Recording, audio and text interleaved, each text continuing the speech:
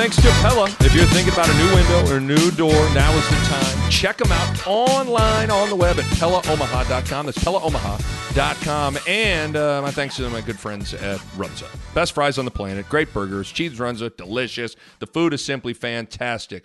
Runza makes it all better. All right, here we are, Wine Pod. This has never happened. We've done plenty of Wine Pods, but we've never been on camera for these Wine Pods. And the other thing with these Wine Pods is you have had the good idea of usually like, hey, let's have like a glass before we get started. And that usually would turn into like, we'd cash the whole bottle before we'd start. And we're like drunk before we even say hello. Now, I mean, this is full. We've not had anything yet. Yeah, you know what? I think I prefer the like we drink before we talk. Yeah, me too. But I do think it's going to be good to show what we do here. That's why I felt like we need to show the people what we do. I don't know why, like for some reason, I'm like, these people think you're doubting us that we were actually drinking. And like, I opened it and I put a little like cork in it because I want people to see and hear that wasn't a good cork pop, but like, I want people to know that we're actually like we're boozing, we're doing this, Yeah, we want. It's fun to watch the wine come out. Watch the wine come out. And is this do we have the awkwardness with no wine being drunk? Are we like remember like the first 7th grade dance you ever went to?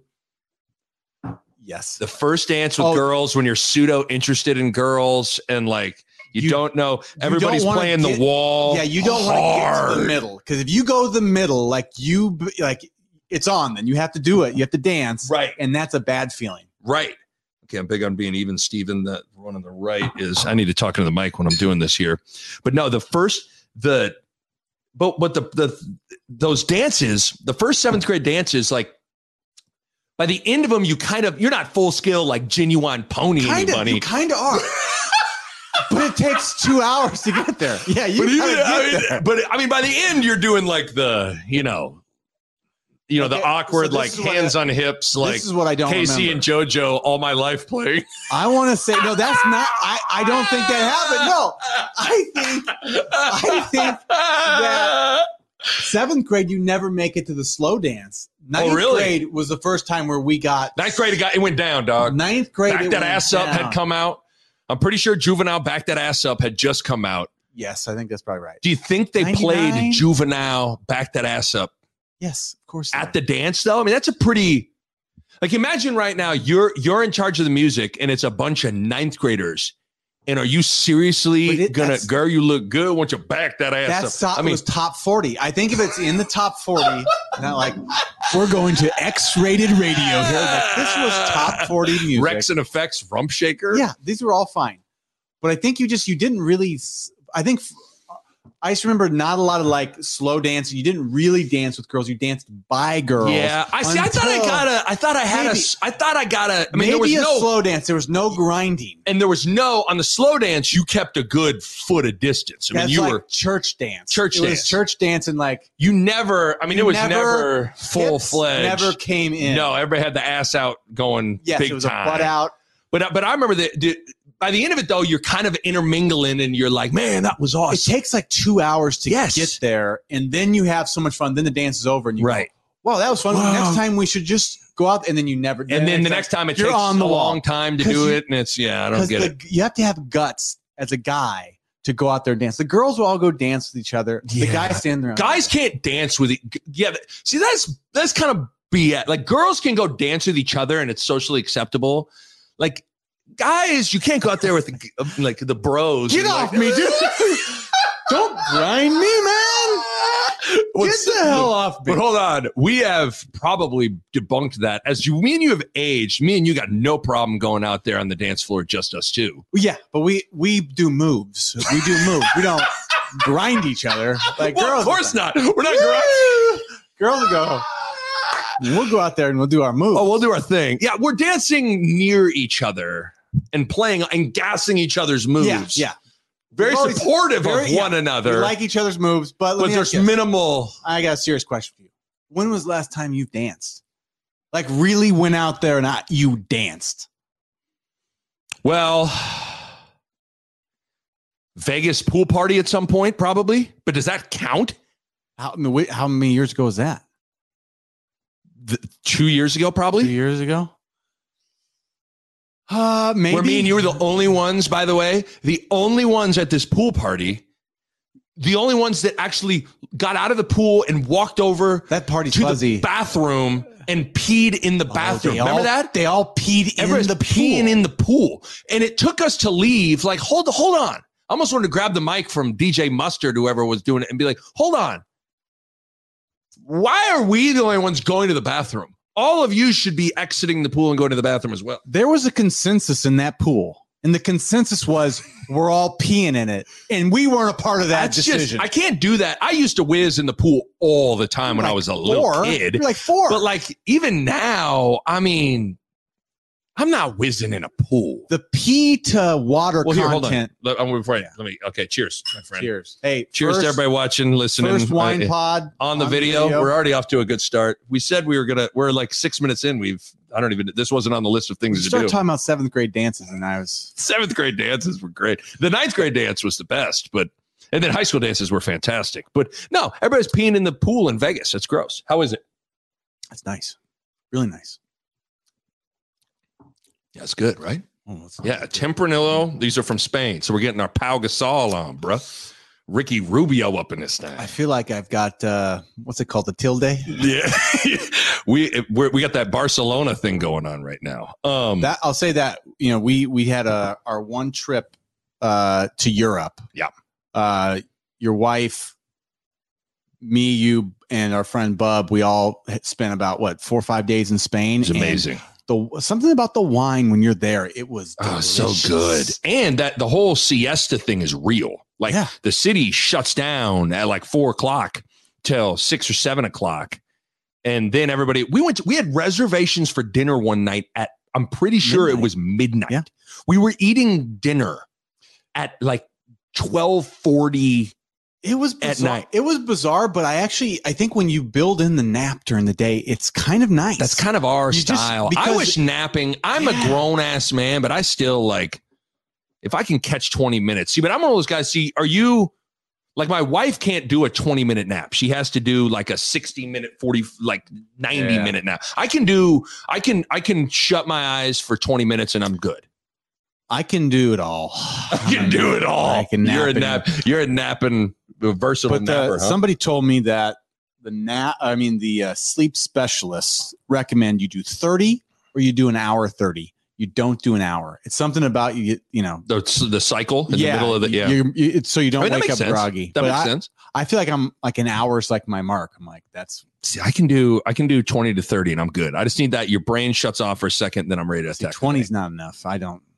Sometimes that's all you can get, though, dog. True. I mean, the power nappers, I give them respect for doing it. I just respect I respect people that are willing to just, as an adult, be like, I need a nap. I'm a full-fledged napper, though. Yeah, I mean, that's why me and you always room on road. I'm a classic napper. And classic nappers nap a long time if they can. There's no question about that. So we have an unbelievable amount of questions came in. Shouts out to everybody that participated. Facebook, Twitter, email, a bunch of awesome questions. Yeah. You can tell a great way to get the snapshot of people's mood and kind of the vibe of where people are at is kind of what the line of questioning, the questions are like. A lot of Husker football, a lot of serious Husker football. We'll get into that. We got some silly ones to get into at the end. We wanted to save those so we can get a little buzz before you have the stupid questions.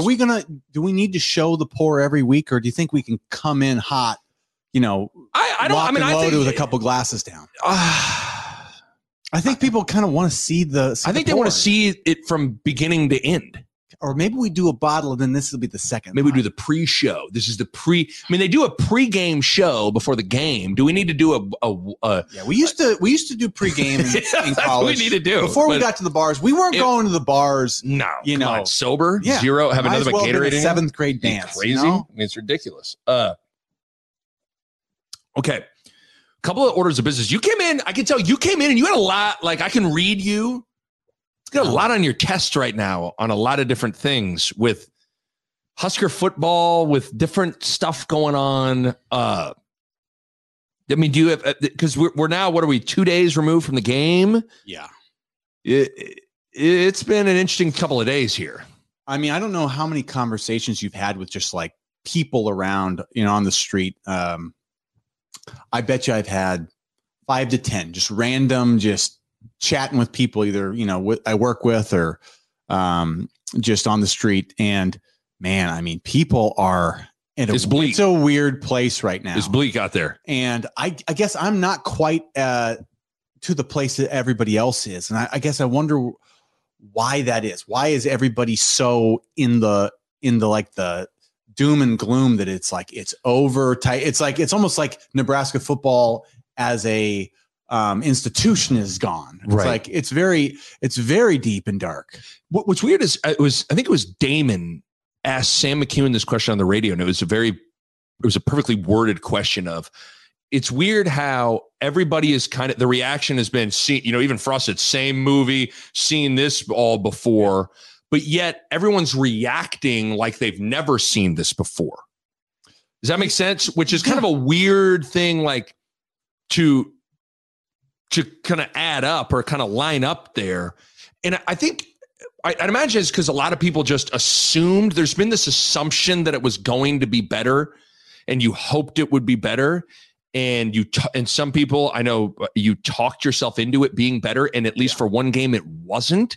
Maybe that's, but it's like there's 11 games left. There's 11 games left. And I mean, I watched the game. It wasn't as if we didn't have a chance to beat Illinois. It's like we made some terrible mistakes and gave away a game.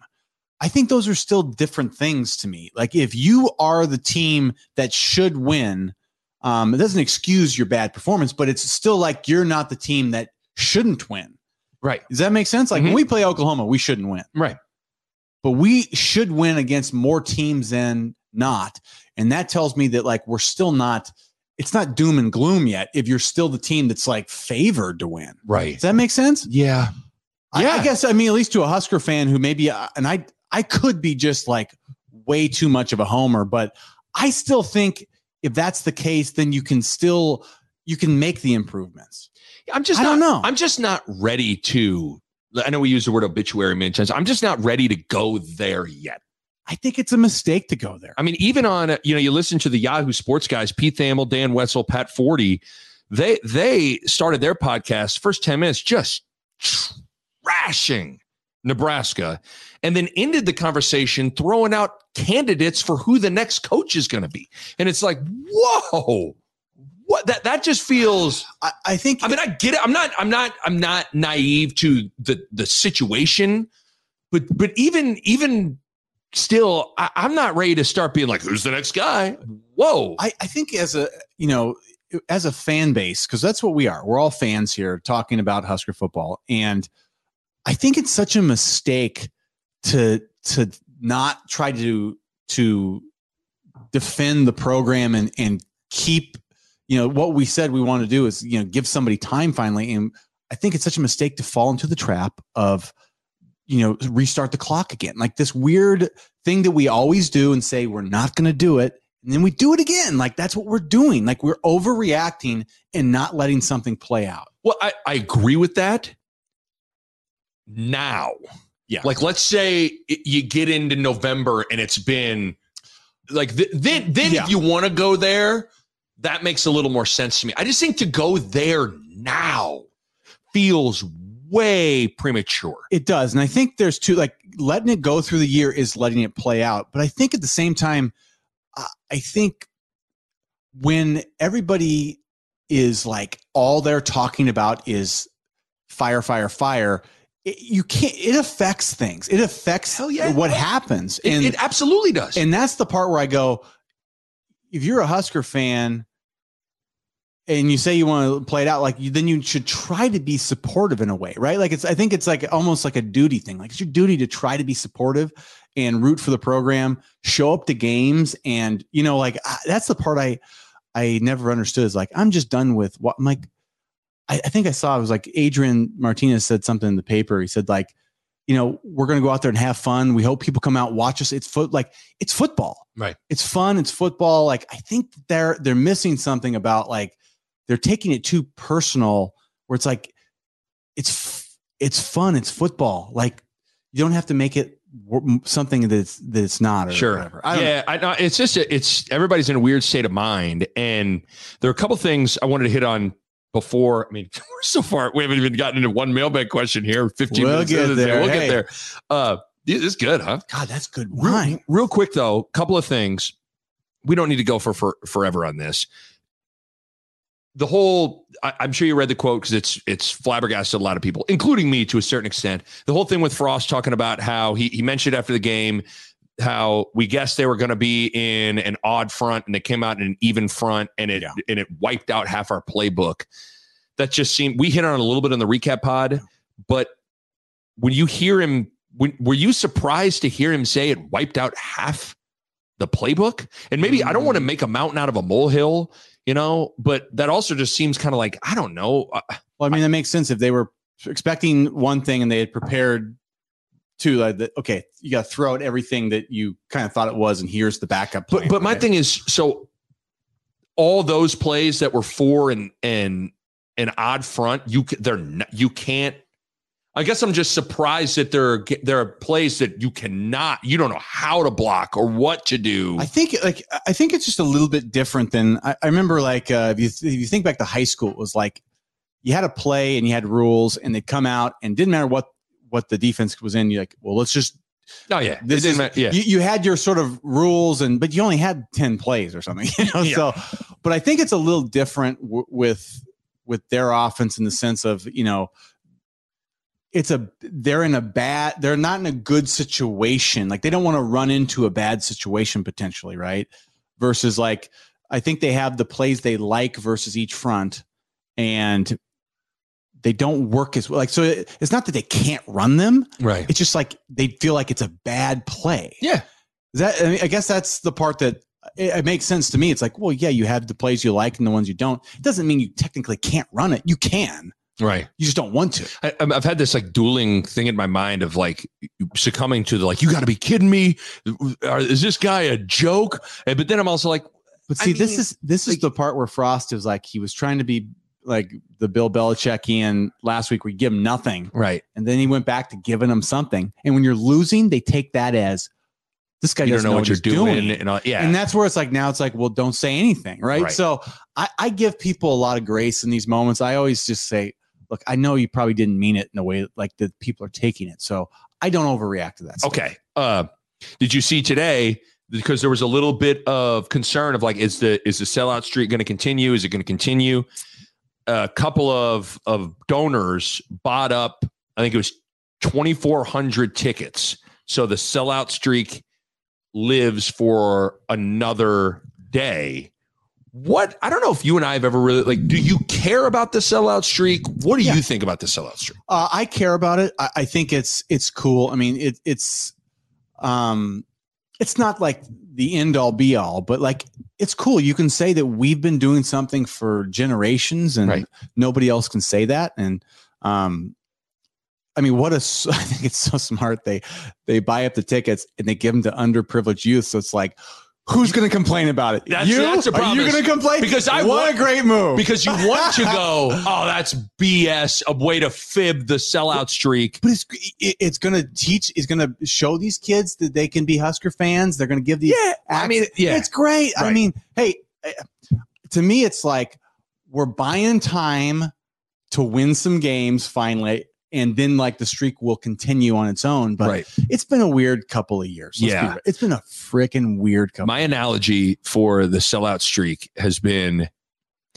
I can understand why there's a lot of people that hold on to the sellout streak hard, because it's kind of it's the last living thing that combines the past to the present. Yeah, that's a good. And that's hard to let go. And my analogy was when Hanks in Castaway gets on the boat to leave the island, and he has that moment where he stands up and he looks back at the island, and it's starting to fade away, and he almost gets emotional because it's hard to let go of that. Yeah. But sometimes you got to let go of it. And so I don't know. I mean, I think the sellout streak is cool. I think we all know, anybody that's been in the stadium knows that it's not been a complete sellout for a while. It's kind of a sellout streak by technicality, but nevertheless, it's still their tickets sold. That's what it's really about. But I was really worried that it was gonna be done this weekend, and it's not. I mean, with the pandemic, with some of the just apathy setting in, like it was a perfect storm. And it's Fordham, a perfect storm. Yeah, I mean, shitty game after the loss, after a bad loss. People are there's a lot of angst around the program. COVID, new mask stuff with the stadium. That's a lot of stuff working against you for sure. And this is the part that you throw all that stuff out the door, all of it. The generation coming up, Nick. So the generation that's dying out, it's in their 80s and 90s, 70s, 80s, 90s, whatever.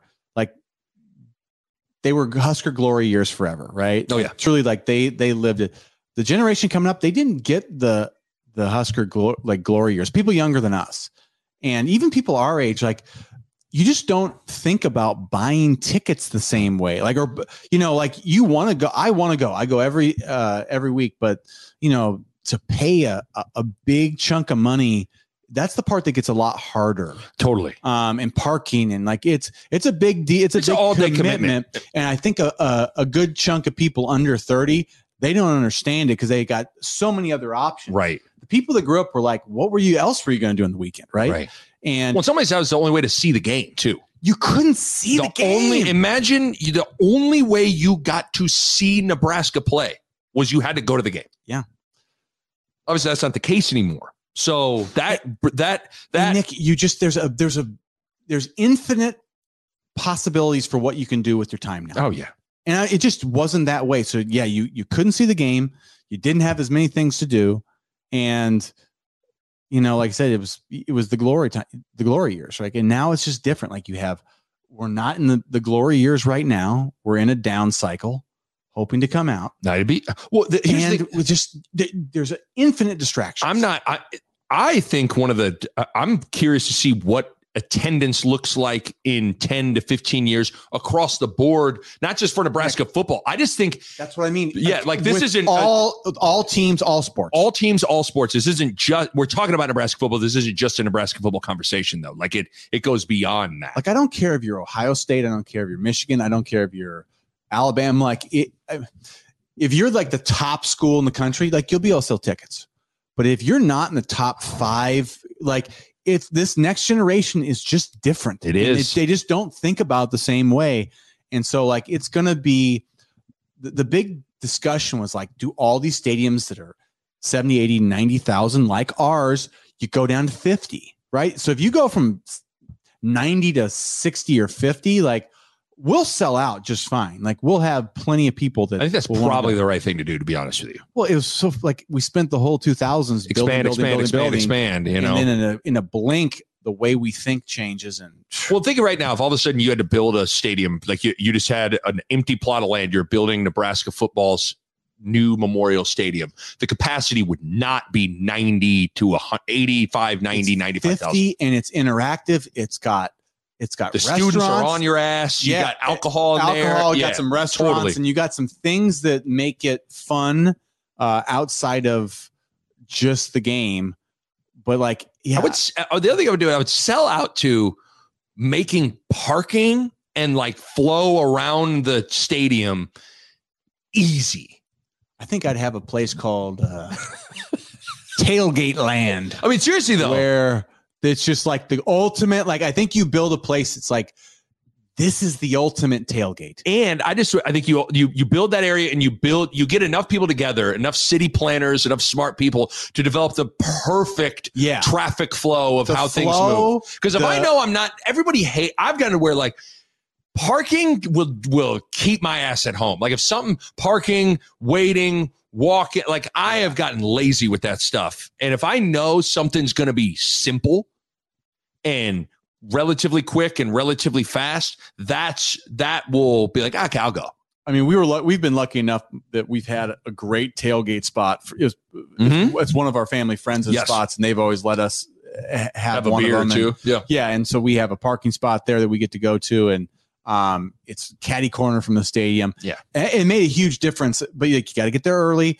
I absolutely love it, but we got, a good spot, and like I guess it gets harder, like you say, when you haven't established something with people, But I think our generation is really going to miss out if we don't, especially in our generation, the one younger, because I think our generation's still in. I think it's the generation just below us and below that are like, they're gonna miss this. I know. And it's just too bad. Too bad they haven't got to experience it quite the same. Before we go into the questions, the other thing I don't remember. I saw there was some little nugget coming out of the Monday practice that they stopped playing music at practice. Did you guys listen to me? That's a new, there's certain things like that. The music at practice thing did not, I think, came around maybe 3, 4, 5 years after I was done playing. Yeah, I'm trying to remember. I think like even in the pros, did you have it? The first time I had it was in the pros. I was at Cleveland and they played music. They played Rock Steady. They played rock. I told you about that, didn't I? They played Rock Steady and everybody was dancing in line. I was like, this is great. I mean, but the Whispers, Rock Steady. The Whispers. Bound down. Gotta rock steady. Rock and steady. And we were all dancing. Oh. And that was the first time I was like, this is amazing. But it was only during warm-ups. Like we warmed up, right? Like practice warm-ups. And then it was off during you didn't all practice long, like have like. That's what I don't know. Are they playing music like the whole practice? I think a lot of it. You don't want to be Johnny No Fun, but at the same time, like, I want to say so the first time we incorporated sound ever was the Hawk Center. Yep. Callahan put in the speakers and made like blaring crowd noise. That was the first time we used. So there was a purpose for it for the game. But Nick, before that, like for football forever, nobody did that. No. That was the first time we were able to do that. And it was kind of bizarre. We're like, what is going on? It was kind of weird. But yeah, now I think it's the norm.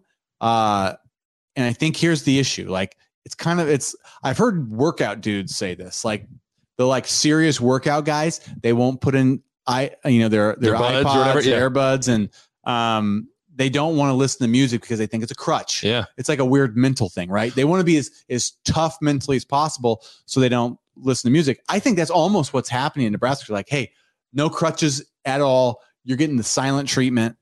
Like, bring your own energy. I know you got to bring your own energy. There's something to that. Yeah. I mean, now the counter argument is like, well, music gets people energized and it's still energy regardless of where it comes from.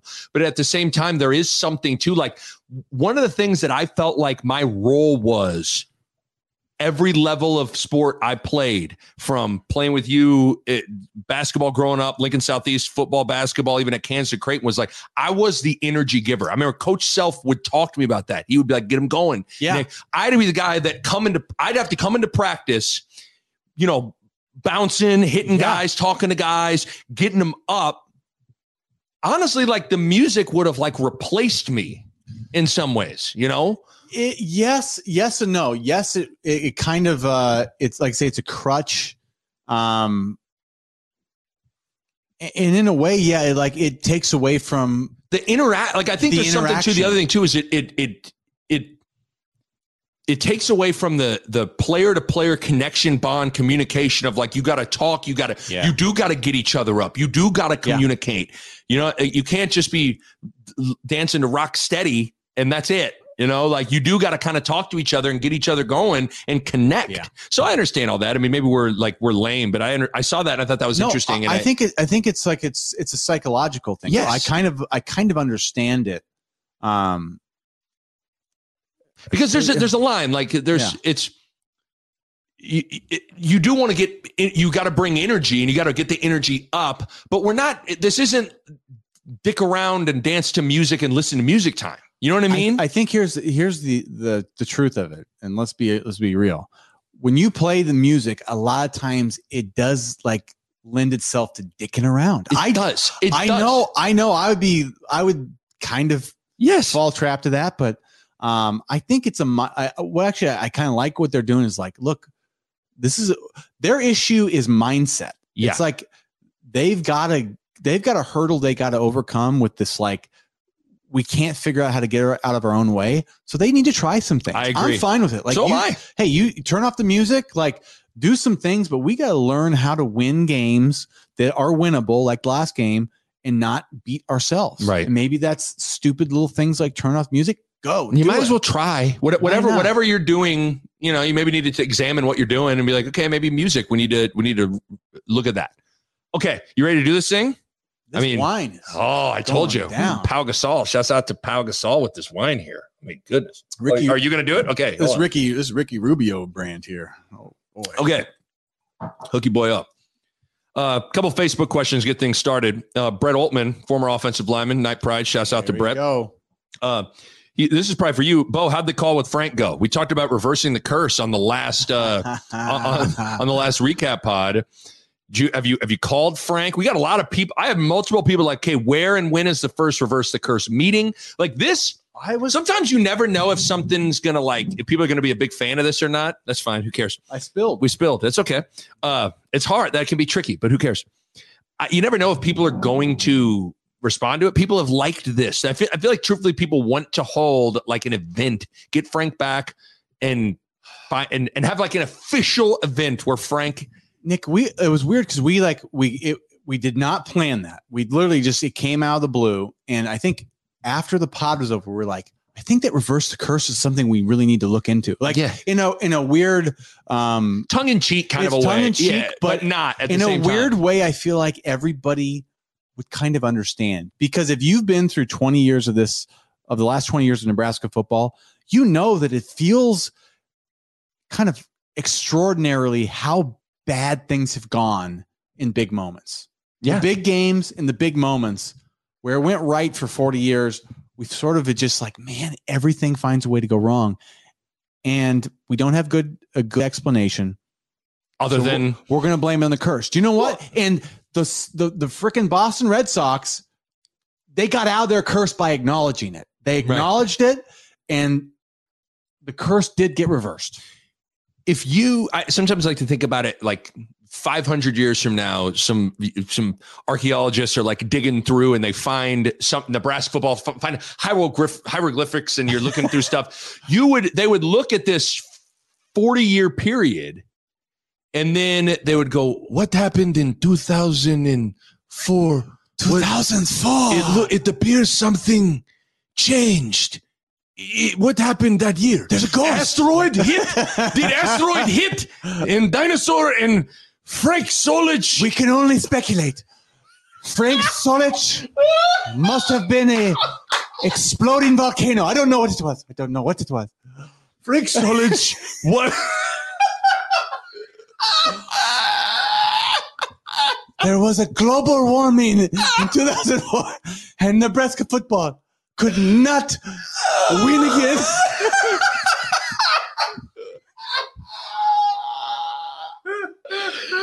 Oh, they find a mummified like Callahan underneath their Looks like Han Solo and but you would trace everything to that moment where it went wrong. They go, what happened in 2000? What happened in 2004? Asteroid, global warming. What happened, you know? And so I think we all need to acknowledge it. So yeah. Asteroid. Is Frank Solich. Is Frank Solich a volcano? We studied their language. Frank Solich must be volcano. What happened to Nebraska? Why do they talk like this? Because it must have been a super. Okay, talking about exploding volcano. Paul on Facebook says, Bo, do you have a favorite Frank Solich story? Could be being recruited by him the 2003 season. When did you talk to this exploding volcano? When Frank became the exploding volcano. When he was in the current form of coach before volcano. Yeah, let me tell you about this. I think if I had to put I think the wine officially hit us a little bit. Yeah, that's good wine. That's so good, though. I mean, Nick, that's so good. In the future, when they dig up Nebraska football, so somebody digs out where they can dig out Memorial Stadium and just like there's a scroll. One scroll, and it's like What do they call it? Papyrus? Papaya. They got papyrus And it's scrolls. hieroglyphics. It's like different things, and they're like, "Who? What happened here? What happened Frank here? Solich. Who is this Solich? Who is this Frank Solich? Why did he? Why did he go away? When he left, everything changed." Okay, sorry, Okay. but okay. Favorite Frank story. The Nick Bob Podcast is brought to you by Pella Windows and Doors, and I want to talk to you guys about energy efficiency. And if you go into Pella's website right now, you look at it, and how about this? 1, 2, 3, 4, 5 different types of windows or doors by Pella won the Energy Star 2020 Most Energy Efficient Award. That's big time stuff right there. And they achieved that in a couple of ways. They got insulated glass, which slows the heat transfer, keeping your home at a more comfortable temperature. They got types of low E glass, which is a glass coating that has been optimized for your climate. They got triple pane glass, which you can upgrade to for increased insulating airspace. And within all of that, one of the keys is proper installation, which is key for window and doors to perform at their best. And you know the Pella experts are excellent at that. Bottom line, energy efficiency matters in making your home more comfortable, and Pella windows and doors are at the top of the line when it comes to energy efficiency. Check them out online, PellaOmaha.com. That's PellaOmaha.com. Lay it on me. Favorite Frank story? Probably my... When you committed? When I committed, yeah. I think I told it on the pod before, but like the one that always stands out to me was that because I was coming out of my sophomore year, and I went to Husker football camp, which was a big deal at the time, and like it was like full padded, but like you test, you do it all, like you play, you practice, and I had a great camp. I really had the best I had played. Up to that point, probably my life was in a camp. I was really nice. I really had a great camp. But I was just, 16. I wasn't thinking about anything besides like, wow, this is great. Now I'm going home. And Right. And it was the last day of camp, and Frank walks up to me in stretching lines, and he pulls me up, and he says, Pulls you to this office. no, he just pulls me out there right in the field. And he says, hey, I just want to let you know, like, you had a great camp, and we want to offer you a scholarship. And I was just like, I was like shocked, but I just said, yeah, I'll take it. And apparently nobody does that. No one takes it on the spot. Nobody takes it. Everybody says, thank you. And I gotta go think about and talk to I gotta go get with my video people and my Instagram people before I got some videos to make. Yeah.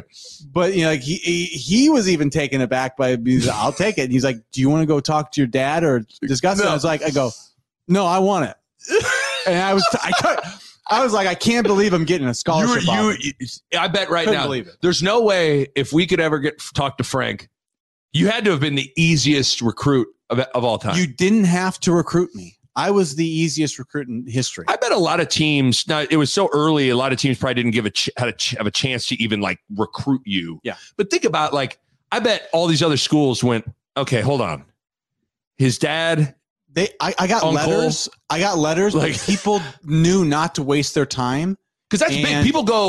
That's big for coaches. They don't want to waste their time on a kid that you got no chance of. And like now that I see my brother having to recruit, and I see like how much work it is and how much like you pour into these relationships, and then they just like, you go, man, like I'm actually very happy that I didn't make like a coach like once every few months would call, and I'd be like, don't waste your just go recruit somebody else, right? I'm coming. But like, yeah, I mean, I was just great though. So it's straight happy up to have a scholarship offer. I was right. like, great. Yeah, I'm in. Do you remember what you came home? Did you call your dad immediately? Like, you remember? I remember talking to you. We were at the snack bar eating chicken strips, and you told me. I mean, were you like, are you kidding me? I was. We weren't even like, we barely played football the year before for Southeast. Right.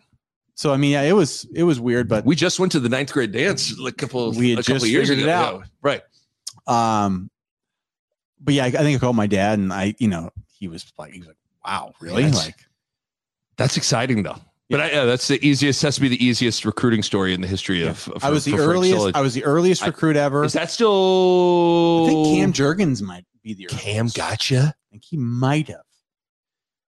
Wow. So did he during his sophomore year? It would maybe have to be during his sophomore year because I was just after my sophomore year. You'd have been in June of June 2000. 2001 maybe. Yeah. Wow, that's crazy. Yeah. Andy on Twitter says, after doing the Husker Classic recap pods, what one defining trait from the program in the past, in your opinion, would best translate to today and help turn all these close losses into wins, assuming the current team could adopt that one trait? To me, the first thing I wrote down was special teams. What you give me shit every I thought special pod. teams too. Okay, but I guess there are a lot of things you watch with these old games. And if you haven't gone back and listened to these Husker Classic recap pods, I hope when they're digging it out, they're like, what is Husker Classic recap? Bahi. Why he love punters so much? What he love Darren Erstad. Wow. Why he talk about kickers so Why he often? loved him so much. He gave player of the game to punter. But honestly, every one of my players of the game is like the What punter. country are these people I from? don't know. But there's a lot of things you watch with these old games and you go, man, they were good in the D line. They were good in the O line. The play calling situation was really good, whatever. But I'm not so sure something that hasn't also jumped out of me that I maybe wasn't expecting it to is the special teams. How seemingly every game Nebraska wins the special teams field position battle, and they loom large in a lot of these games. And to me, I know that's a convenient thing because right now special teams is struggling so much, but it's the honest to God's truth of like when I watch the best of the best of Husker history, their special teams, man, were on point. That was absolutely the case. Is like we'd watch these Husker Classic games, 93 Florida State, 94 Miami, 97 Missouri, 2001 94, Oklahoma, 94 Colorado, 94 Colorado, and like 83. Every 83. time we're blown away by the special teams. Yes. It's like, especially the punting. The punting is incredible. I mean, the field goal kicking's like fine, but the punt game is always immaculate. It's like pinning people inside, turning over the field. It's never a concern. And we usually had some good kickoff teams, good kickoff. Like we've always. The returners had some. DeJuan Gross, Damon had some wiggle to him. Like DeJuan Gross. When I'm ready watch to DeJuan Gross. shoot. You just go. That can be your offense. Oh, I love me some DeJuan Gross. So I would say. But you with me? Are you with me on that? I'd say special teams first, and then I don't know. Can turnovers be a category? I don't know. Probably. I mean. Yeah, I think that's the main one because there's also this element of like anytime there was that big play, they made it. I mean, but that's a little harder to kind of quantify. At Mr. Bill on Twitter says, how frustrating is it when you work on something all week long and then when it comes to game time for some players, it just doesn't happen between the ears? Is that probably talking about Cam Taylor-Britt? Or is that talking about? Yeah, just about. I mean, I'm sure I'd have to imagine it kind of applies to a lot of different. I think I'll take you work on something all week. I'd say this: they worked on special teams. They worked their butts off on special teams all spring and all fall. I mean, they've really worked on it, and they laid a freaking egg with special teams. That has got to be like. That of all things might be the most demoralizing is they biff a couple kicks. They, obviously the Cam Taylor-Britt on the inch yard line. And it's like, those are the things you just go, it's so demoralizing. I think, especially in the moment when you think about all the work you put in. So hopefully they can bounce back from that. But man, Nick, I know they worked hard. No joke. They were working way harder than the average team because they're like, this is one thing we're going to do well. And they laid a freaking egg still. Let me ask you a question because some people have talked about this and it's real, but it also, I want to get where your mind was with stuff. Some people have talked about like, so working on special teams and then you go out, you lay an egg and how the players need to gain confidence in this coaching staff that like what they're teaching them can translate to success on the field. And while I agree like that, just that premise, it's hard to disagree with, but I also, and maybe it's because maybe this is just me, but if Coach Altman or Bill Self or Chuck Mazursky or Jeff Smith, whoever, preach something and then it didn't work in a game, I didn't turn around and go, this is your fault, Bill Self, Dana Altman. I blamed me. I blamed us. And maybe that's because I don't know. Does that make sense? Like, but I think we painted like these Cam Taylor Britts, like they didn't teach. Like Cam Taylor Britt is feeling it on him. I think that's like the misconception is like, I think people like want to paint that out as like, that's a coaching error. Like the reality is like Cam Taylor Britt feels awful. He's a great player. He wasn't coached to do that. He made a mistake. And that's unfortunate. Connor Culp, all Big Ten kicker. He feels terrible. He missed 2 extra points, but like that's on the players. Like at some point, I think what you're saying is like the players are responsible for doing the things they know they should do. Yeah. Like those are extra points and catching the ball inside the 10. That's high school stuff. That's grade school stuff. I was thinking about this side note though. I was thinking about this. I don't remember ever missing an extra point in high school. Do you ever remember us missing an extra? No, we weren't I was the holder. It's not like we were, but I'm just saying, I don't remember. Not that I remember. I don't remember it, but that just goes to show you how elementary it is. Nick, 2 in a game is crazy. I mean, you look at statistics, like you don't see that almost ever. No. So, and maybe I'm sounding hypocritical here because there are times where, I can remember certain times, like we played Michigan State my freshman year, one of the first big games, and I was playing. I sat on the bench the whole game, but I was a freshman at Kansas. But like, I remember that was the first, like, we're installing the game plan. It's like, this is fucking Michigan State. There's Tom Izzo. Allen Fieldhouse is rocking. Coach Self, we got this plan. We're going to track the post. We're going to do this, whatever. And then it works and we win. And yeah, your belief in the staff increases when that's the case. Yeah. But so I think that can be true. And while someone would say, well, if that is true, the opposite can be true.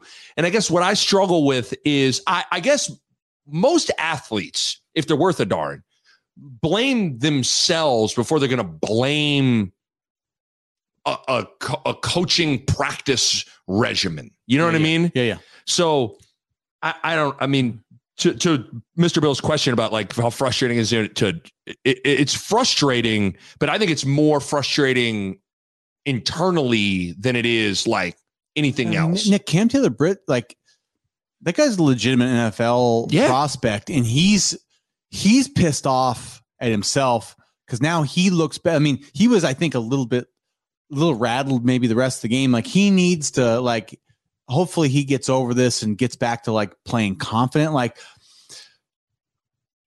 I hope he's our punt returner, and I hope I hope they don't just write him off. He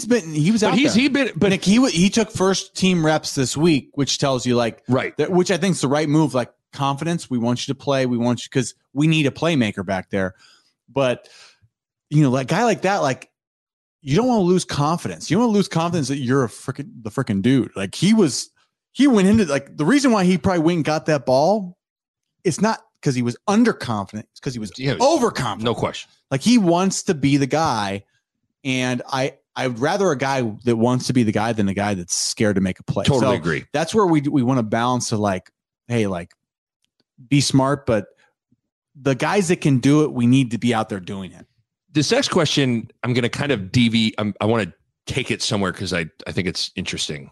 But Jeff, apparently people want to talk to you today. He goes, Bo, what is your take on the seemingly undisciplined play of the Huskers over the past few years? Penalties, mental mistakes, lack of discipline, execution. Statistically, it doesn't seem to be improving. Please share what your Husker and NFL coaches and teammates did in practice to build the confidence and improve the execution that is the key to eliminating the present issues. Do you have any quick answer on that? Because I have something I want to.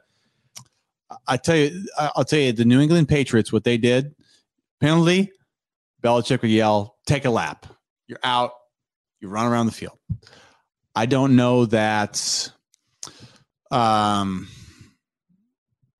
mean, you harp on execution, you harp on discipline, and you can pull guys out if they don't play. But I mean, in the end, it's like, I think it's a little bit harder. Like when I think it was maybe Dirk that said something like this. It's like when you aren't a dominant physical player, you're more apt to make mistakes and penalties. And I think we're still in that, like we're trying to get past that. Yeah, where's that line of where's the line of like of mental and physical leading to yeah. penalties or mistakes? Yeah, like if you're a 6'7", 340-pound first-round draft pick tackle, it's easy to not hold. You don't have to hold right because you're just big but like when you're not quite strong enough and they're stronger than you and faster than you, you hold more. So I think there's a line. We're getting bigger and faster and stronger and more talented, but I don't know that we're quite there yet, skill-wise and strength-wise. And like, so I think it's some of it you practice and some of it is like, who's better? Totally agree. And that's pretty much my answer. But I do think there's something to, you talk about Belichick doing the lap thing. I remember vividly, we lost to Iowa State on Big Monday at Kansas, and Coach Self said, tomorrow, 6 a.m., we're putting, remember, you can have 4 hours a day. It was the 4-hour rule. He goes, we're going to put 4 hours on the clock, and we're not leaving until it's all zeros. And you're like, fuck. And then also we walk in there and we see there's 2 treadmills being wheeled in on the sideline. And anytime missed block out, turnover, missed assignment, didn't screen, whatever, it was you'd go over to the treadmill and they'd have it on like 10, 12 miles per hour. And you had to, sprint for, they said a minute, but they did it till your ass almost fell off it. And so that'll make you shape up on a variety of levels. Because number one, you don't want to go to that treadmill and sprint. Number two, you don't want to wake up at 6 a.m. and practice for 4 hours. I'll tell you what, man. I like that, Nick. I don't know. Do kids? I don't know. How do kids handle that today? I don't know. And I don't know do people do that nowadays? I feel like you can't go there as much as you used to. Because I remember talking to Jeremy Case. We know Jeremy, Jeremy's now a full-time assistant at Kansas, just got hired. Full-time assistant. He was their video coordinator. I played with Jeremy at KU. But I called a couple of Kansas games last year, and we were talking. Jeremy's like, man, coach has gone soft. They don't do what we used to do. And maybe there's just every year it gets a little harder to be like that. Nick, when you can transfer at the drop of a dime and you don't have to sit out, and I just think it puts way more of the power in the players' hands, and the coaches have to walk a finer line.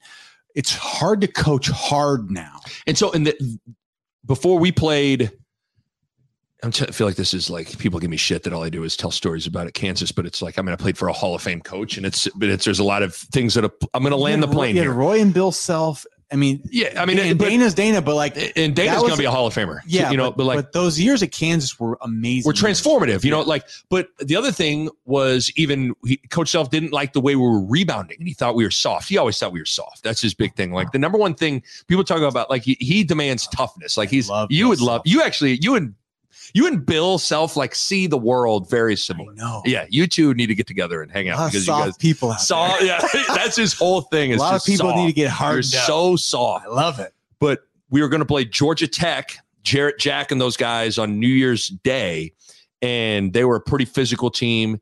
And he kicked us out of practice and said, come back tonight at 7. We're going to practice like men. We come back into the practice facility, and we have shoulder pads and helmets on the baseline. Says, put a shoulder pads on, a helmet on. We did rebound 4-on-4, basically just crack skulls. I was amazed, because you've told me this before, but I was amazed at that story, because I've never heard of basketball players putting on pads and smashing heads, smashing each other for an hour and a half. I'm talking just, we put they put the little plug in the rim, so the ball couldn't go, and Coach Self would just shoot it and it would come off. At 4-on-4, you smashing dudes. I just Nick, I'm trying to imagine 2021 college basketball players, these trying to do that, toothpick dudes, right, doing that drill right now, right. And actually going all out. When people are hitting each other. I feel like I can't even. I know. I don't know. But I bring that up as another okay, when you get in the game and that shot goes up, better find a body and box out. There are things that stick in your mind, right?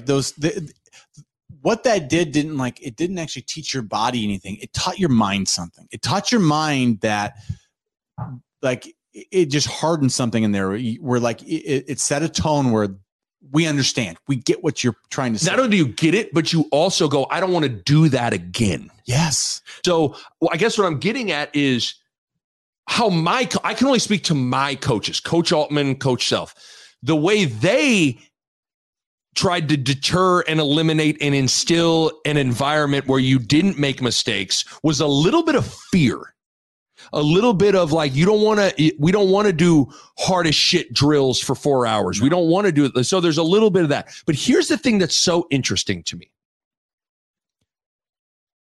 When we think about Nebraska football's program now, how there's Jeff's question, there's a lot of undisciplined, blah, blah, blah, blah.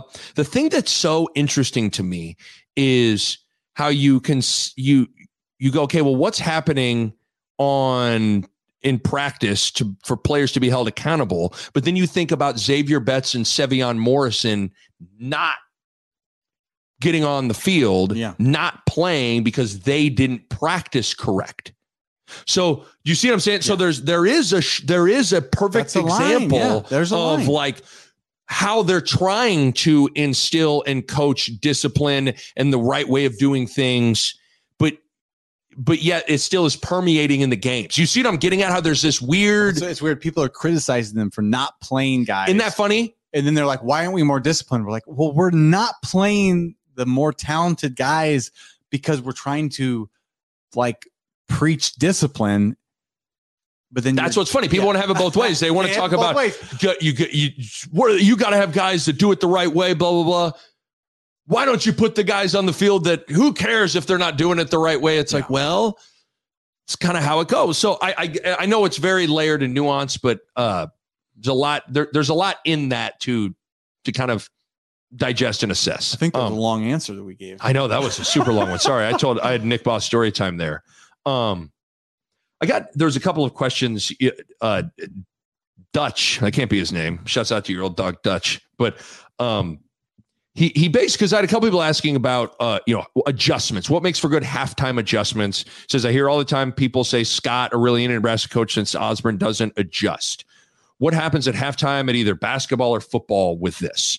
And I first will say I think this isn't going to come off like really arrogant, but I feel like there are two crutches for people that don't know how to talk about the game. They complain about the reffing and they just throw out adjustments. Like when people want to engage in a conversation about sports, but they really don't know what they're talking about. They go to talking about, you believe how bad the officiating was, that ref. Yeah. What were they doing today? It's like, okay, like, all right. Or it's adjustments. No, they never make any adjustments. It's like, well, give me one example of one adjustment you would like to see. It's just so hard when you're not in like the locker room behind the scenes, when you haven't put in all the hours of like coming with the game plan and like, of course they make adjustments. Like they do. Like they have a game plan. They have adjustments. Now, do some people adjust better than others? Sure. Absolutely. Do some people adjust faster than others? Sure. But like to say we don't adjust, like, of course we do. Right. We do. But I think it's hard when you're not in there. I mean, even me, like you say, like, if you wanted to ask me, like, what are our adjustments? Like, well, I don't know. Like you're not in there and go like, well, we're shifting our nose tackle out a whole nother gap and doing this, like, who knows? Like, I don't know. It's like, unless you're in there, it's too hard to see. It's usually not that obvious, right? Right. Not like, hey, we came out in shotgun, and then we went to power eye all second half. Like, it's like nobody does that. Right. I mean, I think, if there's something that's happening that is clear, like whether the jet sweep in the 2012 Big Ten championship game, like trying to figure out a way, but sometimes there is no adjustment. You just got to get it done. There's a fine line between there are times the solution lies in X's and O's. Like there's times at halftime, you need to come to your players with a solution. Like, guys, we are now going to line up like this. We're now passing this guy off, or we're going to, in basketball, we are not going to trap the ball screens out here. Like sometimes the solution is that. Sometimes the solution is you got to get it. You got to get off that block, or you got to set the edge, or you got to hedge that screen and get back. It's usually not much. It's usually like we're going to switch like how we cover something. Like instead of doing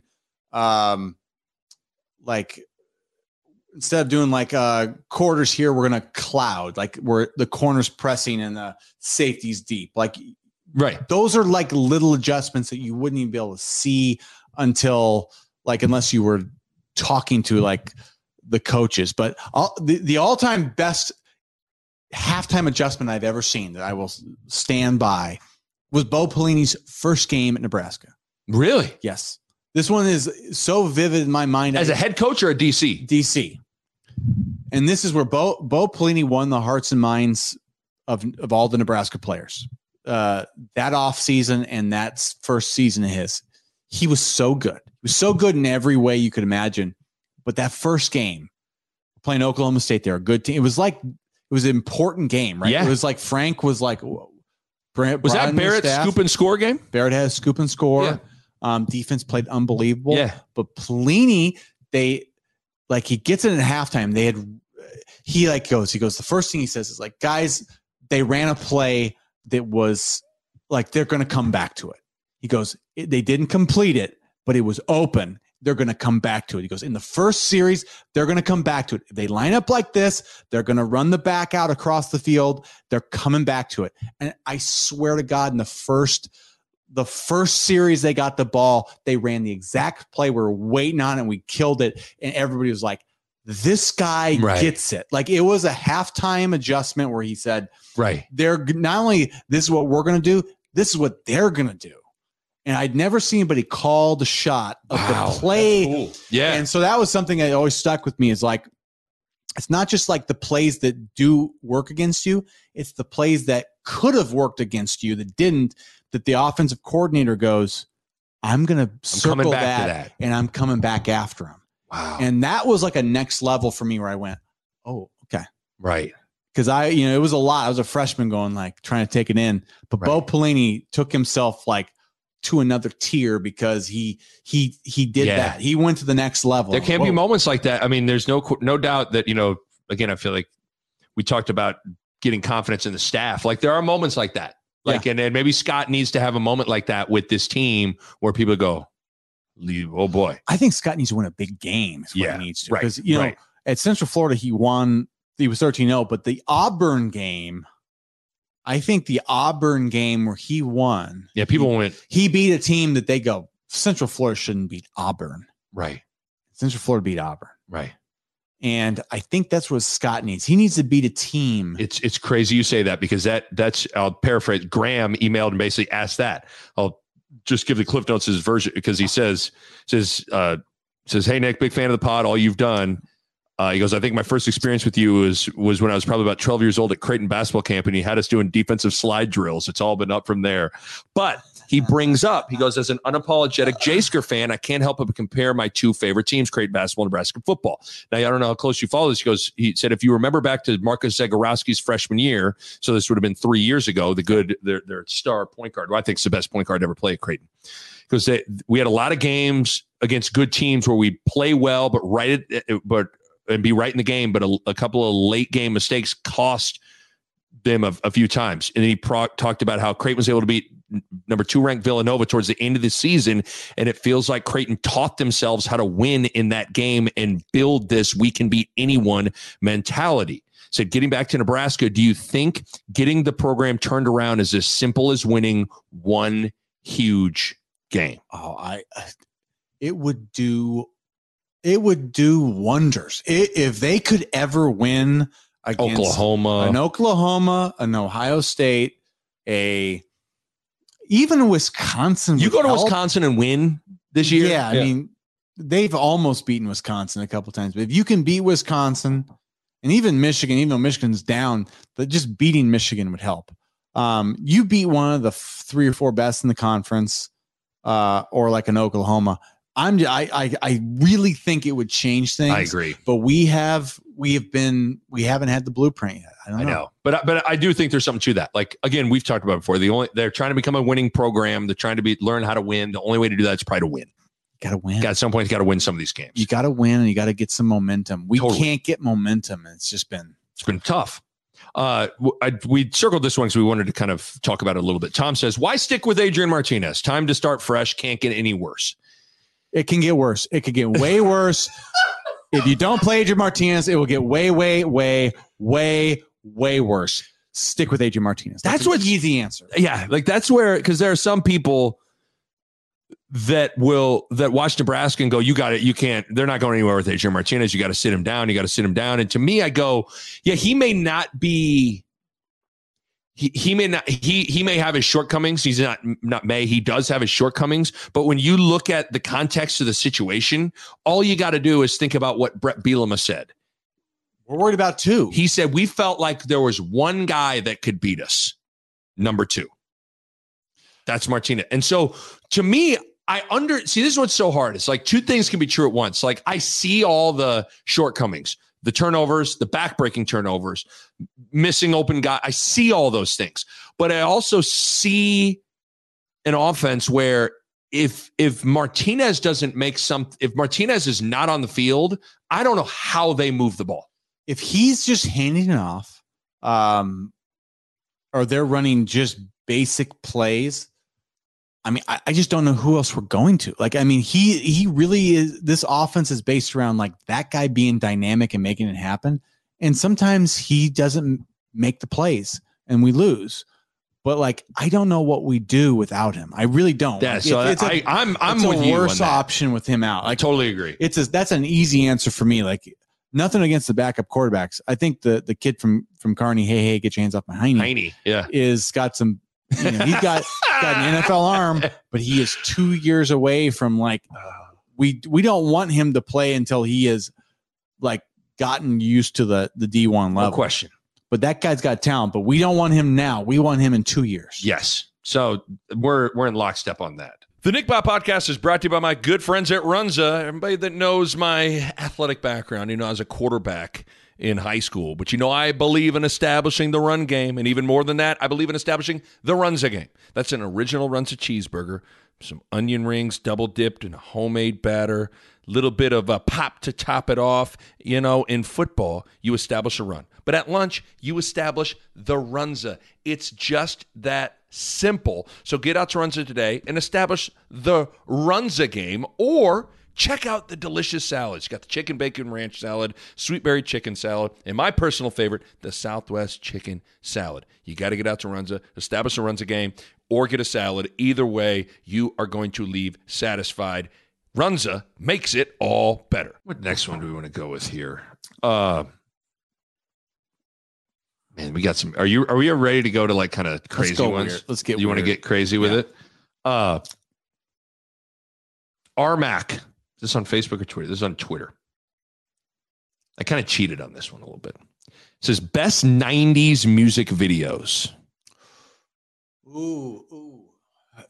Now the first ones, there are a couple that came to my mind right away, but then I Googled 90s music videos. I Googled. You cheated. I did. Okay, this is good though. I need some. And there were a couple of them that I was like, oh yeah. For me, the first music video I thought of that really it's not going to make any top 100, top 50 all-time music video. But for me, because it was like one of the first songs that I was just obsessed with. I've always loved the Mo Money, Mo Problems music video. I'll give you that one because it was like the camera was like remember it came bubble. out. It was like a bubble camera, and it came out where it was golfing, Puffy Woods. He was made a putt and they go nuts. It was flashy. I've always loved that music video, but it was more about the song. That's a song that encapsulates the 90s in a good way. Like I remember that a lot. I just remember feeling the reason I thought of that one is that was one of the video. I love that song so much that I would go out of my way to watch MTV and BET to because I wanted to hear that song so bad that I watched that video a million times. There's not a music video I've watched more in my life than that music video.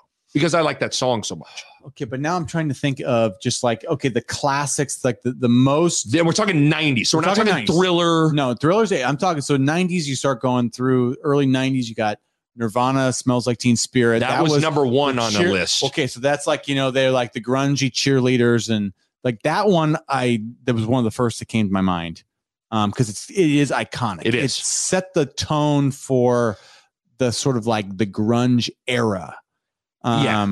Well, for the first prerequisite for any of these is when I say the name of the song, can you immediately think of the video? Okay, now like if that's the case, then that should be that just gets you in the conversation. Yeah. So now we're talking about Gin and Juice, like Dr. Dre, Nothing But a G Thing, like those ones are that West Dre Coast Day, thing. yeah, California Love. That's a visual, like that thing took over the country, so that's an important one as well. I'm picturing some Britney Spears. Well, as she was big, and that was Hit Me Baby One More Time was a pretty big music video. She was showing belly. Yeah, that was belly was big in the 90s. If you the belly decade. Let's talk about some belly.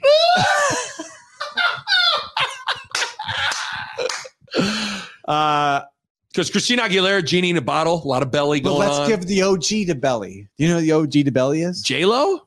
No, it ain't J-Lo. Who's the OG to belly? The OG to belly. I mean, I'm trying to think of Madonna, Janet Jackson. Well, they probably showed belly, but do you know who it really was? Shania Twain. Oh, yeah. Shania's got it going on, dog. Shania was the good country girl. Yeah, but she bellied it up. Shania showed midriff, and all the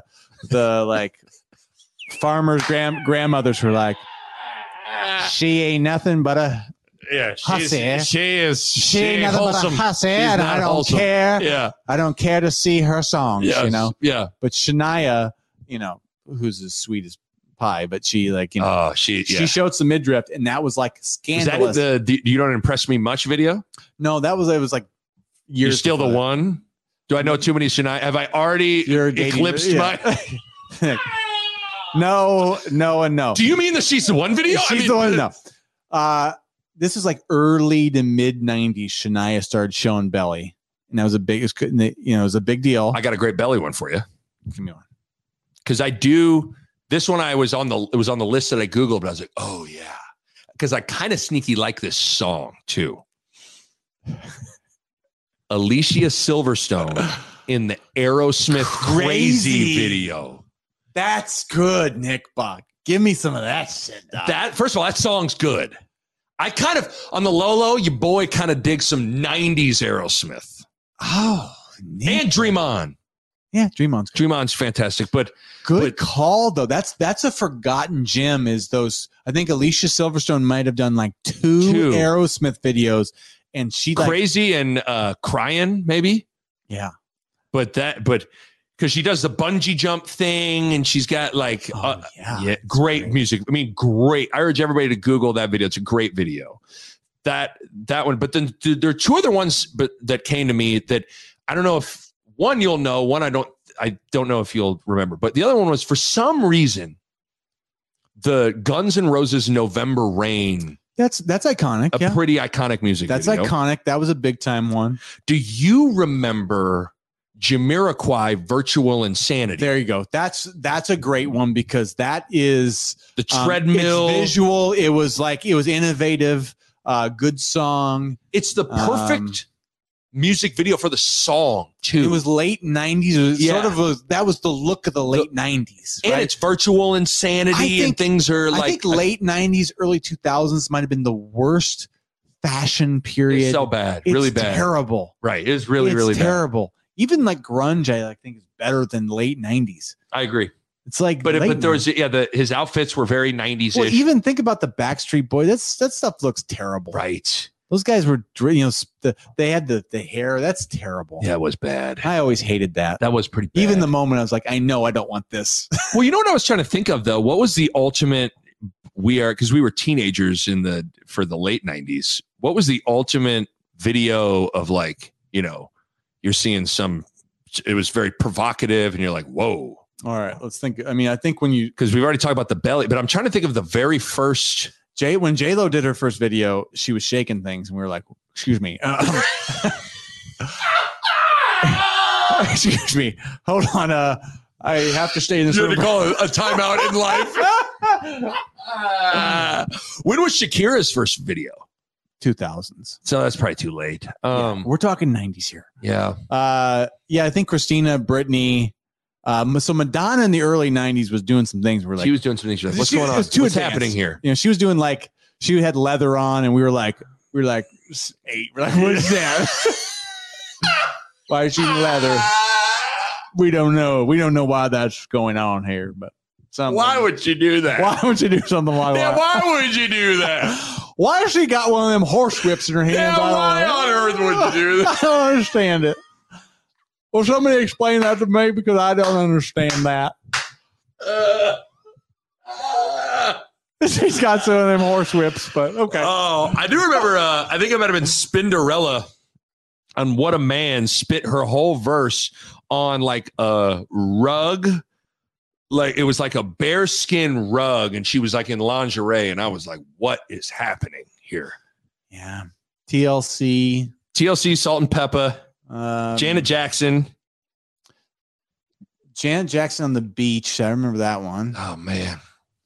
I think we got to cover. Foo Fighters on the plane. They did the goofy stuff. Then the Blink 182 where they're running like naked. They ran near you. Beastie Boys Sabotage was a very iconic video. Good one. Beastie Boys. That was a good one. There's a lot of them, man. There's all of Mariah Carey's videos were always pretty intense in a good way. You know, they were always fantastic. But Mariah, I think we're forgetting somebody big. We're forgetting there's some female artists that we're forgetting about, I think. We're forgetting some big ones. I know we are. But I think we got it covered, don't you? No. No. I think we missed it. You're not ready to move off this one? We missed it. But this is good, because then the people listening they'll hit us back. Like, that's the good thing, is when people remind, like, that's the great thing about the messaging. People can hit you and be like, Nick, you forgot this. You need to watch. But you need to watch. When you go home tonight, watch Aerosmith Crazy video. It's a good video. It's a great video, dog. You know what's crazy is, like, so our neighbors, I think their daughter's like, I don't know, 7th grade. Okay. And they were all watching, they had an overnight. And so you could hear the girls going, okay, yeah. They're watching Clueless on a projector against the house. A big projector watching Clueless. Did you want to go? Girls that are between they're getting back 6th into grade it. And high school, I think will always like Clueless and Alicia Silverstone forever. I think it's the most girly girl movie that there is. Because I mean, she was a big, because I was right during that time. Alicia Silverstone was a huge star. All the girls wanted to be her. They were all doing the Clueless stuff. They were doing the whatever. Yeah. Yes. As if I forgot about that one. That was what they did. That didn't. So girls are big. Girls. Well, Clueless is one of those movies that has survived for girls, right? For high school and teenage girls. Oh man! But the Crazy video. Did you have to shut the door? What? I don't know how I feel right now. I don't know what is going on. What's going on? What's happening here? I needed to take a moment and think about my life. Okay. I kind of feel like, because I know your personality, you're going to include yourself in this one. Louis had such a good email that I emailed him back. Great question. Said, if all the players in Nebraska football history participated in a WWE, side note, I want to call it WWF. It's WWF for me. Still.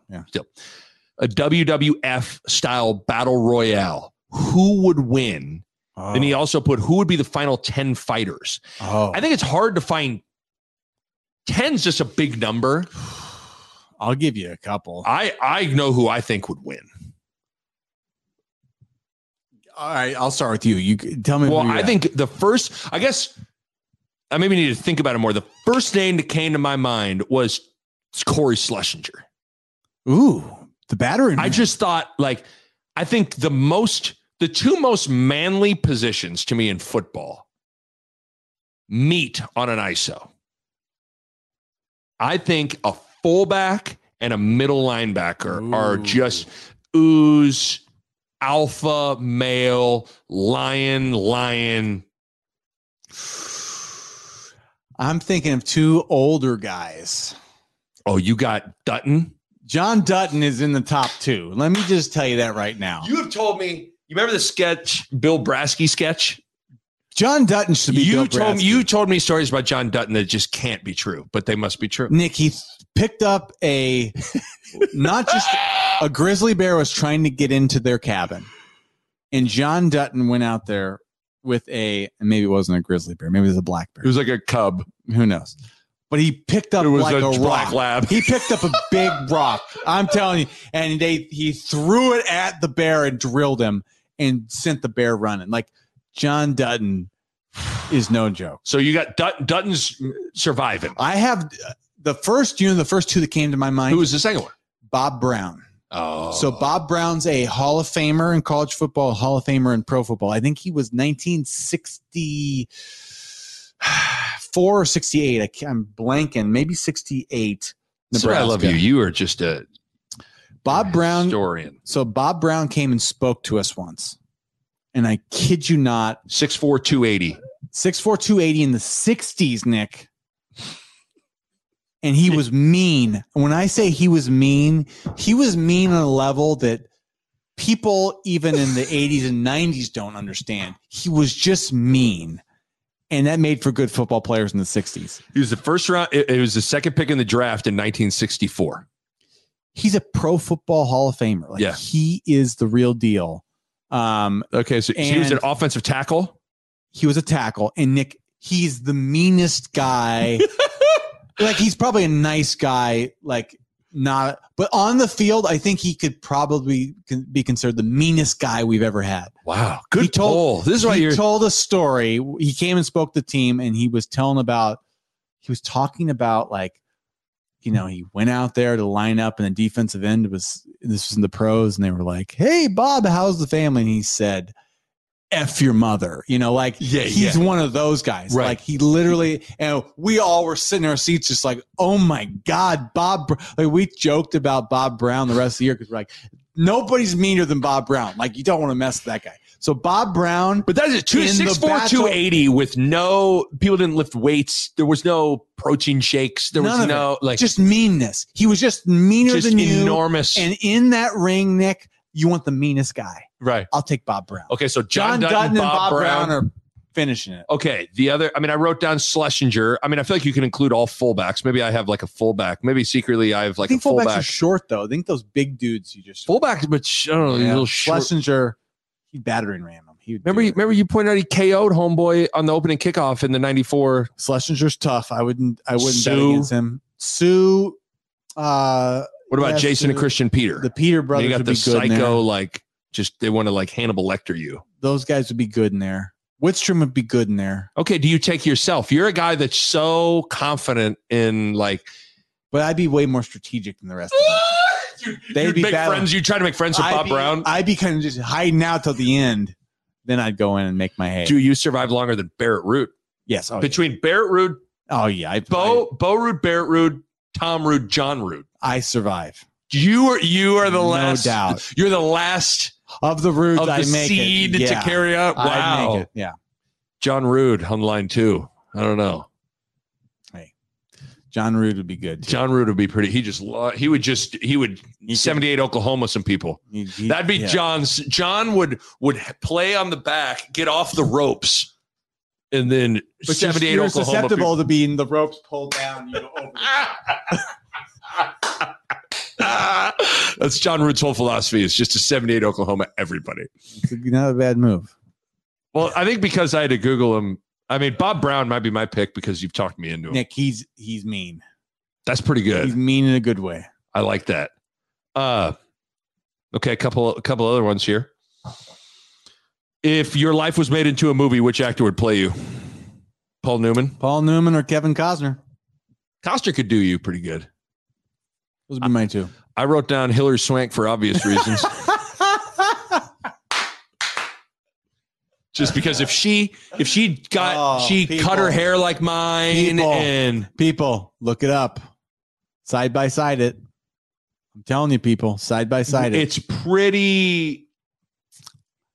pretty uncanny. Oh, man. I really want to meet her just to see if she would like. I would have to think she would look at me and go like, "What? Isn't she from Nebraska?" That's she was born July. I just looked it up because there's always like I need to get. By the way, I did that whole like 23andMe thing, and it came back like it was a faulty like I didn't my spit wasn't right or I don't know. They were like they sent me another kit and I just haven't gotten around. There's no one else like you. Yeah, they're like this guy's from another planet, but. She was born July 30th, 1974 in Lincoln, Nebraska. And we are identical. Nick. I don't know what's happening, but me and Hillary Swank somehow. Nick, I'm just saying. I'm going to end up in her, like, I don't know, in her family reunion in some way, shape, or form. But Hillary Swank for obvious reasons. I wrote down Jim Carrey because I feel like he could get my mannerisms. Everybody that I've ever met. So, like, it's not people that you know well. It's people that I kind of know outside of your orbit, and they meet you, and they say Jim Carrey, they say Will Smith, or they say Keegan-Michael Key. Those are the three I always hear for you. So the Will Smith thing is like, wow, that's giving me way too much credit. Like Will Smith, especially Will Smith in the 90s, though. I think. But like Will was cool. Like in the Fresh Prince, he was cool. Yeah, but you're cool. See, I think most guys at Kansas would think I was more Carlton than I was like. Yeah, I mean, you're not Carl, but you like. I'm not Will. At Kansas, you were willing to be goofy when guys were a little uptight, so you'd be goofy. I'd never really heard until I called a game this past year at Xavier, and Lane Grindle. Lane told me, he goes, just so you know, you are Keegan-Michael Key. And I was like, and it took me like hearing that to be like, oh, I can't. My wife said it when she saw him. She goes, kind of like Nick. And I go, yes. Maybe if we hung out, I feel like the world would explode. You know, he kind of has a laugh too. Like he's got a loud laugh, and he just kind of start laughing. I think he's a great guy. You like him, don't you? I do. Yeah. And then the last guy I wrote down for indulgent purposes because I can't believe Billy Beane can die a happy man. Because do you understand how good it would feel that if shows Brad Pitt? I mean, like imagine your life and the person that is cast to play you in the movie about your life is Brad Pitt. What was it? I think I was listening to some podcast. They were talking about the making of Moneyball, and Billy Beane was saying how he's like, yeah, Brad wants to come over and meet you. And he said like his wife, his daughter, and the nanny like all ran. They started putting on makeup. There's an effect there. Oh, yeah. It's like you forget like when it happens, like it gets weird. Yeah. Like the girls lose their freaking minds. No doubt about it. So I wrote down Brad Pitt for indulgent purposes, but I'll give you Brad Pitt. But I mean, Nick, because who else would play you? Come on, it's got to be Brad or Hillary Swank. One of the two. Would play you, man. If you could bring back any TV show, which TV show would you choose? Bring back. Okay, so I'm thinking of. So it's hard as I think The Simpsons is still going, but we both feel from 93 to 2000 or 99 with the same writers. That would probably be my choice, but it's hard because that is still a currently ongoing show. So I want to eliminate that. Think about Seinfeld. Think about, Friends. Didn't they just do a Friends reunion on? But I don't have HBO Max. I don't have that either. But I want to watch it. Between Seinfeld, Friends. I do Seinfeld, but probably before Friends. I would definitely do Seinfeld before Friends. And then I wrote down The Office. I still feel like those characters were so well defined, and Steve Carell is so good that you could just continue. Yeah. They could just literally still all be at Dunder Mifflin doing, and Michael Scott could still just be doing absurd things. And the show, I really feel like if you got all the writers back, it would work right away. Well, here's the thing: is you got Krasinski, who is Jim. You got Rainn Wilson, who's Dwight Schrute. You got the Nard Dog, who was help me with the name. Oh God, Andy Bernard is. This is what kills me is when I can't remember ridiculous. You got Pam. You got Ed Helms. Ed Helms. Okay. Jiminy Christmas. But like between Helms, Krasinski, Wilson, and Michael Scott, Steve Carell. Steve Carell. Yeah. Between those four guys, they all went on to like become like movie mega stars. So you had 4 to 5 mega stars minimum, and then everybody else is like became like semi stars. Like it's just like if you brought them back, it would be huge, man. It'd be freaking huge. I was listening to, so Krasinski was on Conan O'Brien's podcast, and Krasinski said like if everybody came back, he was like, I would do anything to get back to that. So basically, like I got the sense, because there's some, like I don't know if Carell would. I think Carell feels like you don't. Sometimes you can't go try to recreate it, and it's hard when you've done it. Like when you've done it, and there's already an expectation level for it. Like, but I feel like those characters were so well defined and they were so iconic that it would work. So mine would honestly be it's either Seinfeld or Office, and I would choose Seinfeld or choose The Office. Excuse me. I think I agree with you. I take Office over Seinfeld because I think Seinfeld would be hard to redo because it's a different kind of show. It's a multi-cam show where The Office is like the documentary style. I think it plays to humor. But it would more. be funny though to see how now a lot of this stuff already happens in Curb Your Enthusiasm because Larry David writes for it now. Yeah, but it would be like a fake Seinfeld reunion on Curb. But it would be funny to see Elaine, George, Kramer, and Jerry and their idiosyncrasies and issues with society and the little things that happen in today.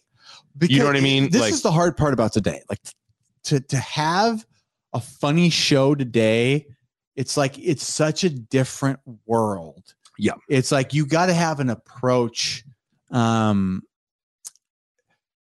It's just so you just can't like it's such a different era of comedy because of like the political climate and everything. Like it's touchy. Totally. And so you either have to kind of go all over the top on it, or it's like, or you're kind of like, I think it's hard to be funny. I think it'd be tough. I think it'd be tough. That's why I chose The Office. I mean, even The Office, some of the early Office episodes were kind of went there with certain things. You're like, ooh, I don't know in 2021 how that would kind of fly. Well, but you remember like Diversity Day? Yeah. Diversity Day was like, whoa. Right. Like, but in some ways it was kind of like I don't know. It was, in some ways, Steve Carell was understood. He was like what not to do. That's why it's so good. That's why it worked. I think it still works now because it's so good. Because it's so good. But Seinfeld, it would be interesting to see how they would operate in this world. You know, the George complaining about like, so I DM this girl on Twitter. She comes back to me with an emoji. Well, what kind of emoji was it, George? It was, like that would be like, I'm stressed. I'm really stressed. So like, it'd be funny to see what that kind of writing would be, but I'd still go in The Office. I think The Office, and don't sleep on Parks and Rec, dude. Parks and Rec's had a cast too. That's true. Chris Pratt became he's a big time movie star, and then you got that's true. Amy Poehler, Aziz Ansari. You got what's crazy is Ron Swanson. These shows haven't gone off like The Office and Parks and Rec didn't come off the air that long ago, relatively speaking. 2013, 2014-ish. That's not that long ago. No. So it's not like we're like resurrecting feels like a long Mork time. and Mindy or something like that. You know what the difference is? Like it feel like so much has happened with like technology and just the platforms that it feels like 20 years ago. Because it was on cable TV, and now cable TV almost doesn't feel like it exists. Why don't shows? It seems like when I was growing up, all the successful shows, for the most part, were just about a family. Full House, Family Matters, Brady Bunch, Step by Step, Roseanne, like it all, like Who's the Boss? Like. What there are a couple of maybe those. It's just those you've done so much of them that you can't do it anymore. But it's like that formula maybe has just been like beaten to death. It has been. It's been done. I think there's always a place for it. Like I think there's always a place for sort of like easy to watch. Fresh Prince was another one that was basically a family. Yeah, I mean they're easy to watch. Sort of like feel good shows. I think there should always be a place for him. I think so. I don't know about you, but like there's times in the last,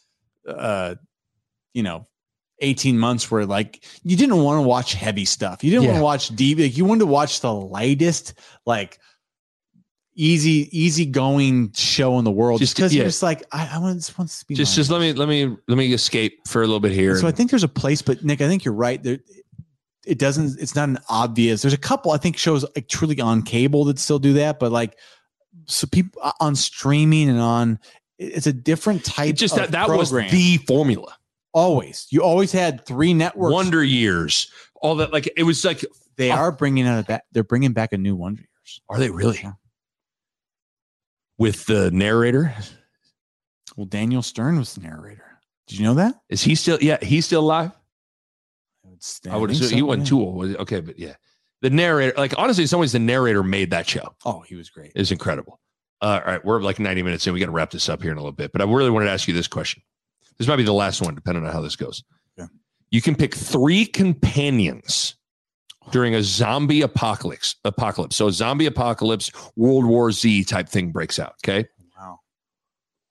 What would be the professions of the 3 companions? Okay. There's a zombie apocalypse. Because the first thing I thought about was a doctor, but is a doctor really going to help you in a zombie apocalypse? Probably not, but a doctor's never a bad dude to have around you. I'm going to take Schwarzenegger from Commando just because he'll mow him down with machine guns. Okay. Oh, so you went like specific. First thing I wrote down then a Navy SEAL.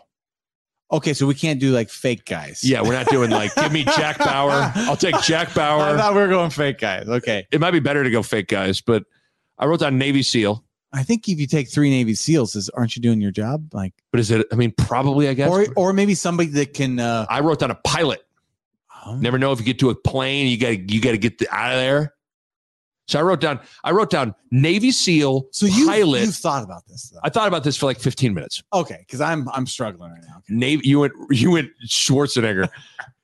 Not where my mind went. I went to Commando. You went a guy with a machine gun. I went Navy SEAL, pilot, and then I wrote doctor/comedian. Do you need because let's be honest, at some point it's probably going to be over. Like, do you kind of need Kevin Hart with you? Like, no. Like, do you want Kevin Hart making jokes? Do you want Dave Chappelle with you? Do you want Jerry Seinfeld? So you saying you're going to die? So you just want to? I mean, the reality is, like, at some point it's probably all going to come to an end. See, I'm probably. Or do you need to find, on World War Z, Brad Pitt, you needed someone that was like a vaccine. They needed to figure out like a scientist. Like, do you need a scientist? You need the scientist. So Navy SEAL, do you like my pilot thing in case you need to, because at some point you got to get in the air. It's pretty specific. I mean, you got 3 choices. So pilots maybe 2, like one-dimensional. I'd like an astronaut in case I have a rocket chef. ship. I want a chef. I'd like a breakfast chef because I really like breakfast. You can't cook anything but omelets and waffles. And I'd like the technician for a nuclear submarine. Like, one thing. Do we want that? So maybe pilots too. I mean, I was envisioning us just flying away. You got to come down somewhere. So yeah. There's a finite amount of gas. Man. So apparently I'm having a Navy SEAL. Get a gas man. I need a gas man, a pilot, and a flight attendant. Oh yeah. I'm just flying different places. That's all I'm doing. But Navy SEAL, pilot, and like Dave Chappelle. I'll give you that. You want Schwarzenegger, some scientist, give me or 3 you want killers? Just give me 3 killers. Yeah, you probably. I mean, the reality is you probably go Navy SEAL, Navy SEAL, Navy SEAL. I went Rambo from Rambo 2, Schwarzenegger from Commando. And who's the other biggest badass? Liam Neeson from Taken. Yeah, we'll take him. In case I get taken by the zombies, he can come find me. He's got skills. How many people did Liam Neeson kill in Taken? I mean, it's in the 60s, probably. I mean, he was just killing people. He's over 30. I can tell you that. This is ridiculous. This is totally ridiculous. I got a daughter now, so I get it. I will kill. Very particular set of skills. I will kill. I will kill you. I mean, do we call it there? I mean, we're an hour and a half into this thing before we. Well, I mean, I got one more drink. You got one little tiny. Cheers. We'll First wrap it up. official video wine pod done. They got a little drunk once we went Frank Solich hieroglyphics and someone digging up things. Everything kind of eroded. Well, we find those people like that the most. I guess so. I don't know. I mean, we also talked about belly. We had a belly session too, which is good. People have been underestimating the belly of late. Well, here's the thing. We need to wrap this up because what people need to do right now after this video ends is they need to stay on YouTube and Google Aerosmith Crazy. Like right now. A Huda Media Production.